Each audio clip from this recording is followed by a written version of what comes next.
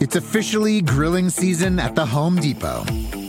So don't miss Memorial Day savings on grills happening now, so you can celebrate with a backyard barbecue for the whole block. Step up your grill game and serve up a feast with the NextGrill 4-burner gas grill with durability to last summer after summer. On special buy, only $199. Get ready for a whole summer of entertaining at the Home Depot. How doers get more done.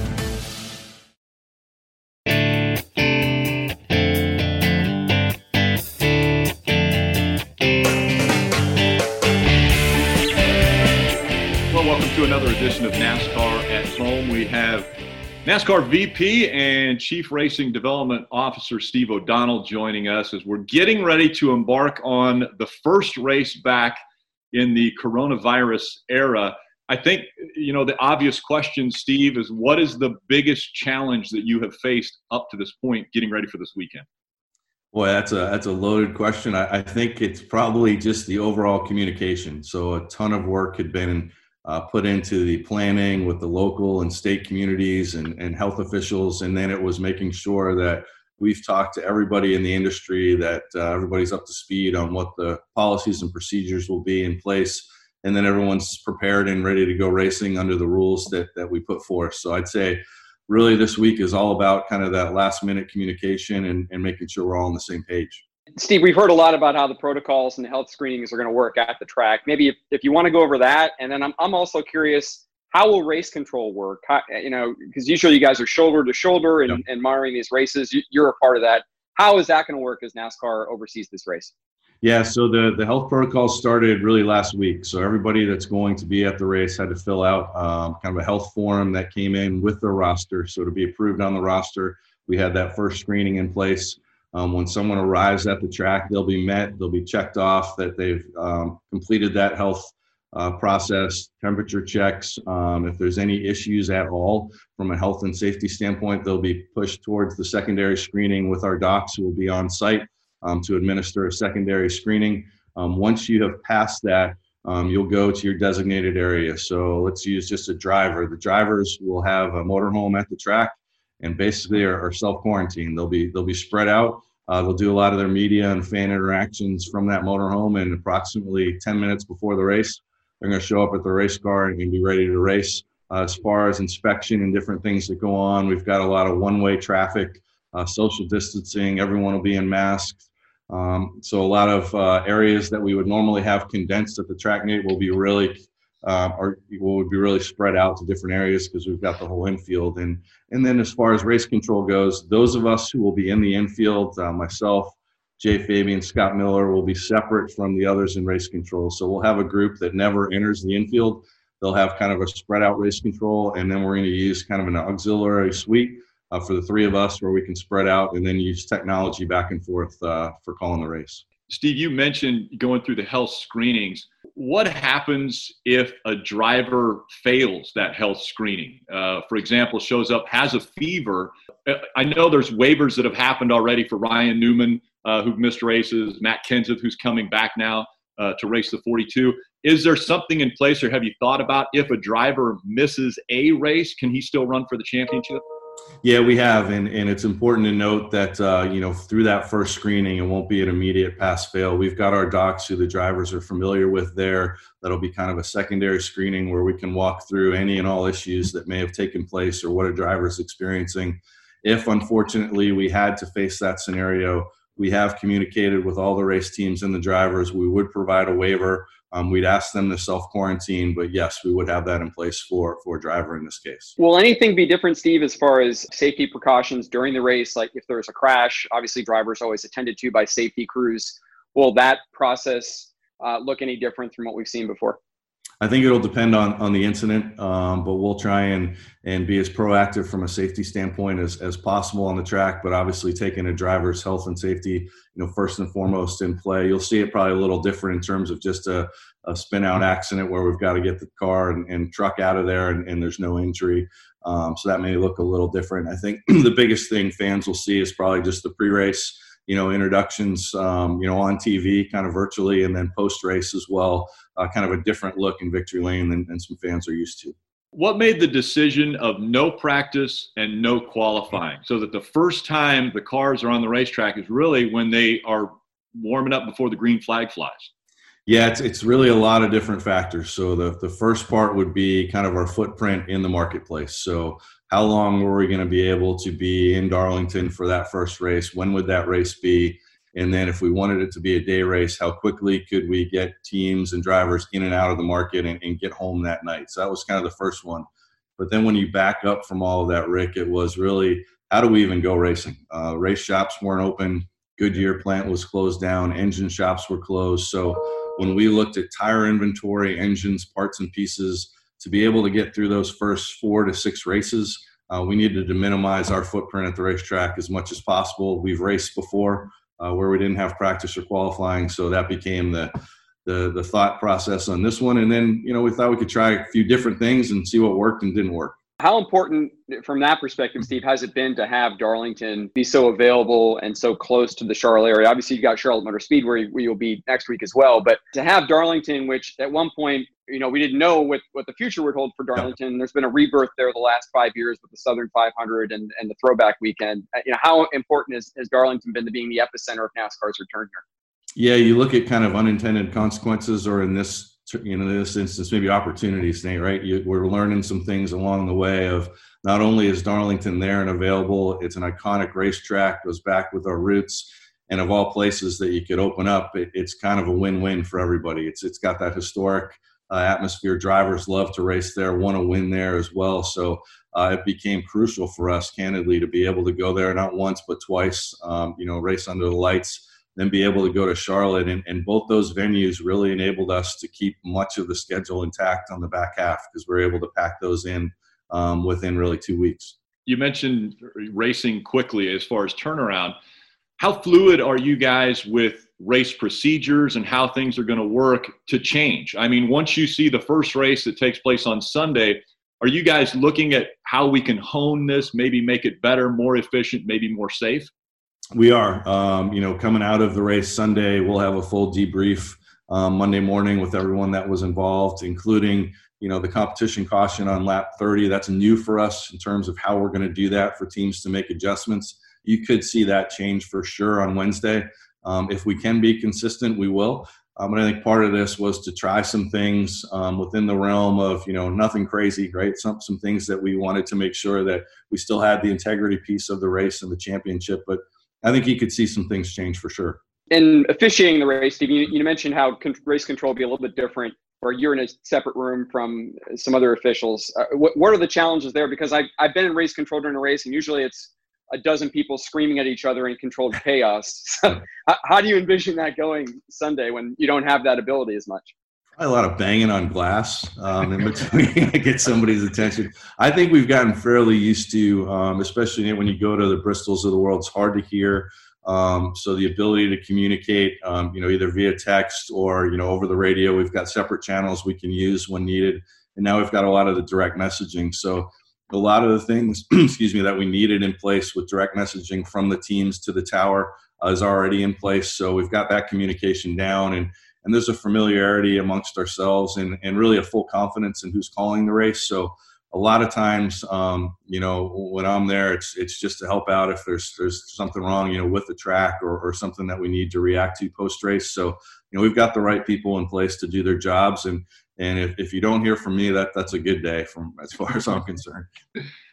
So, Steve, you're really, I think, amazingly helping out a country right now. I know that you guys probably don't think about it that way, but sports is something that our country has, had interwoven into really our DNA from almost the beginning of time. We've just always had competition and such, and you guys are bringing that back and helping out, I think, the country. How much input have you had from, say, sponsors and owners and the tracks to really make this a really meaningful first race and then getting back into the whole schedule?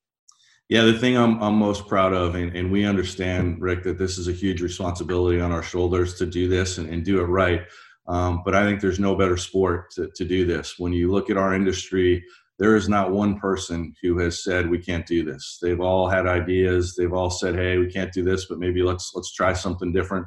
The drivers have been unbelievable. They've been everywhere promoting this, not just promoting the race, but promoting the folks who enabled us to do this from a health and safety standpoint.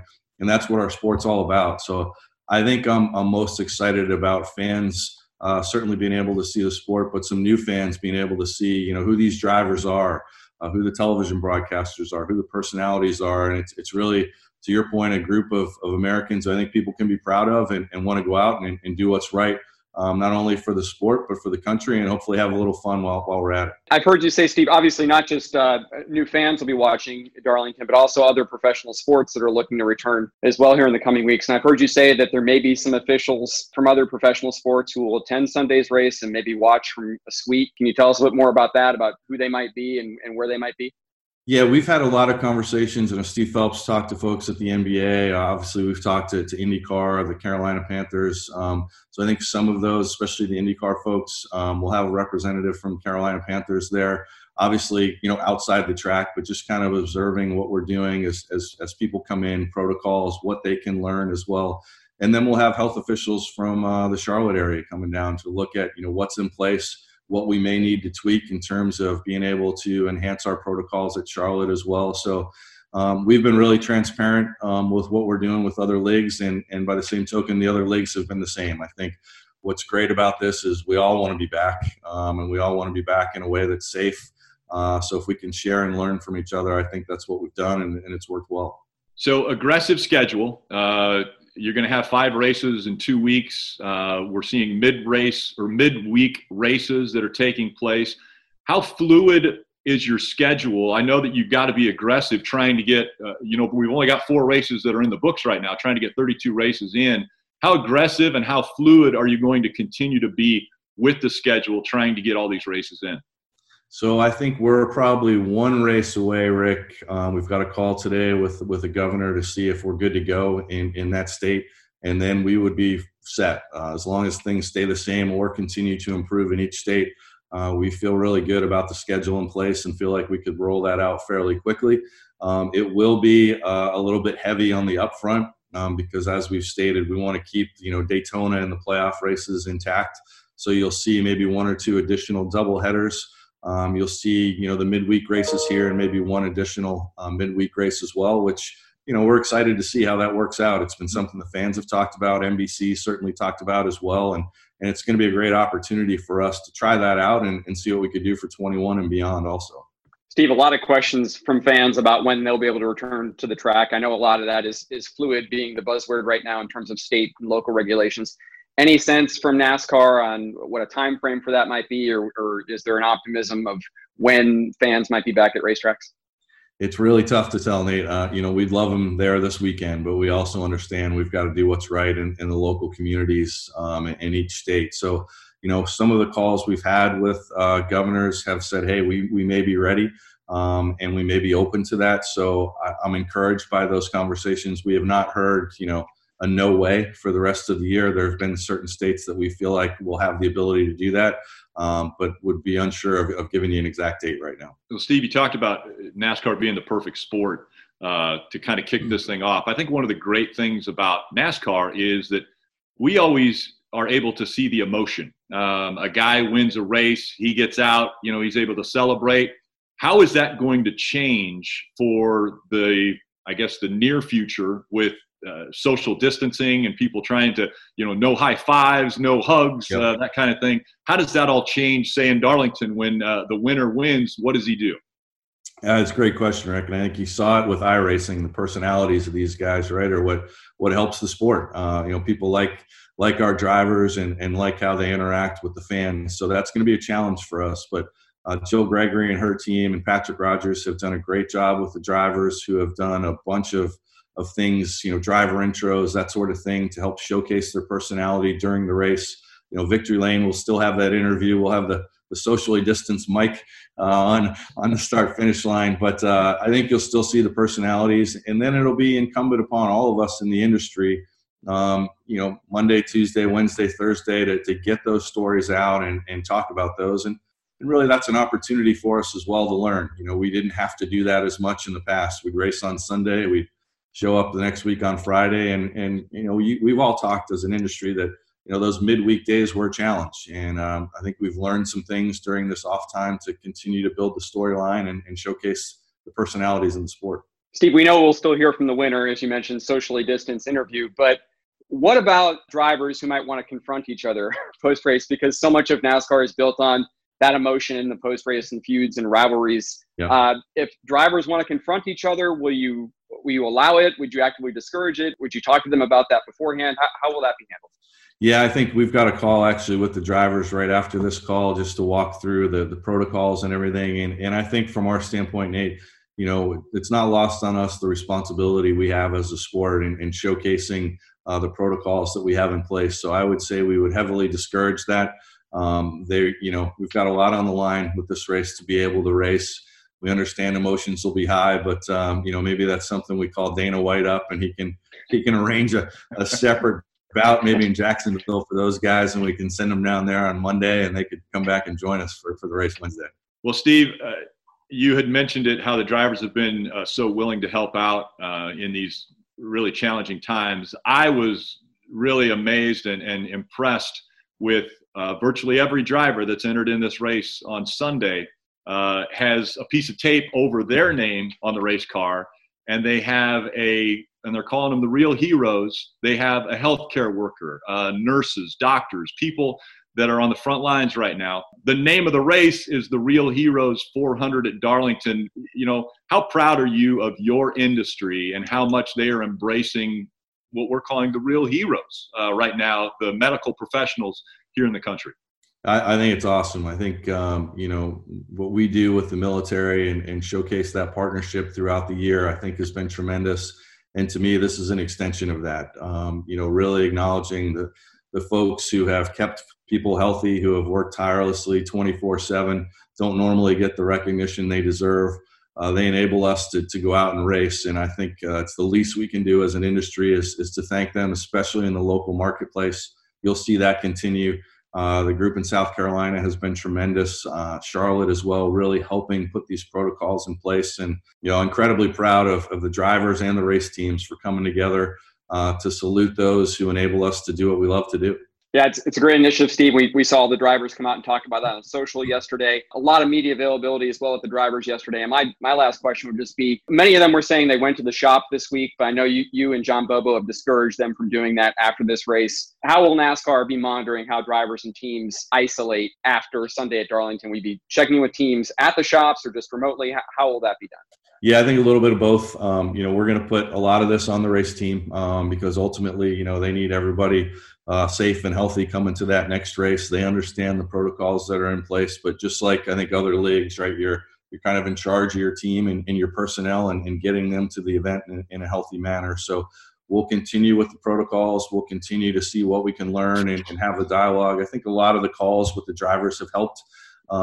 Some are way more serious in terms of isolation. Some want to, do what they've normally done in terms of getting fitted in the car and feeling right. But I think as long as they're doing that with the protocols in place and can get to the racetrack healthy and we can keep racing, that's what we want to do. Again, joining us, NASCAR Vice President, Chief Racing Development Officer, Steve O'Donnell. We know you're busy. We know you've got a lot of things going on. Thank you so much for your time, Steve, and best of luck this weekend. Hey, thank you guys for the partnership and all the help with the schedule, and look forward to seeing you in person soon. We'll social distance, though. Elbow, right? There we go. Yeah. Thanks, guys.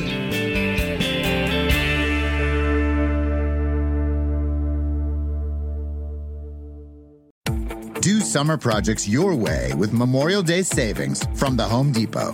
With free delivery on over 2 million items, you can make the most of summer grilling and dig into gardening. Plus, get same-day delivery on thousands of products like power tools and storage to tackle any last-minute garage project.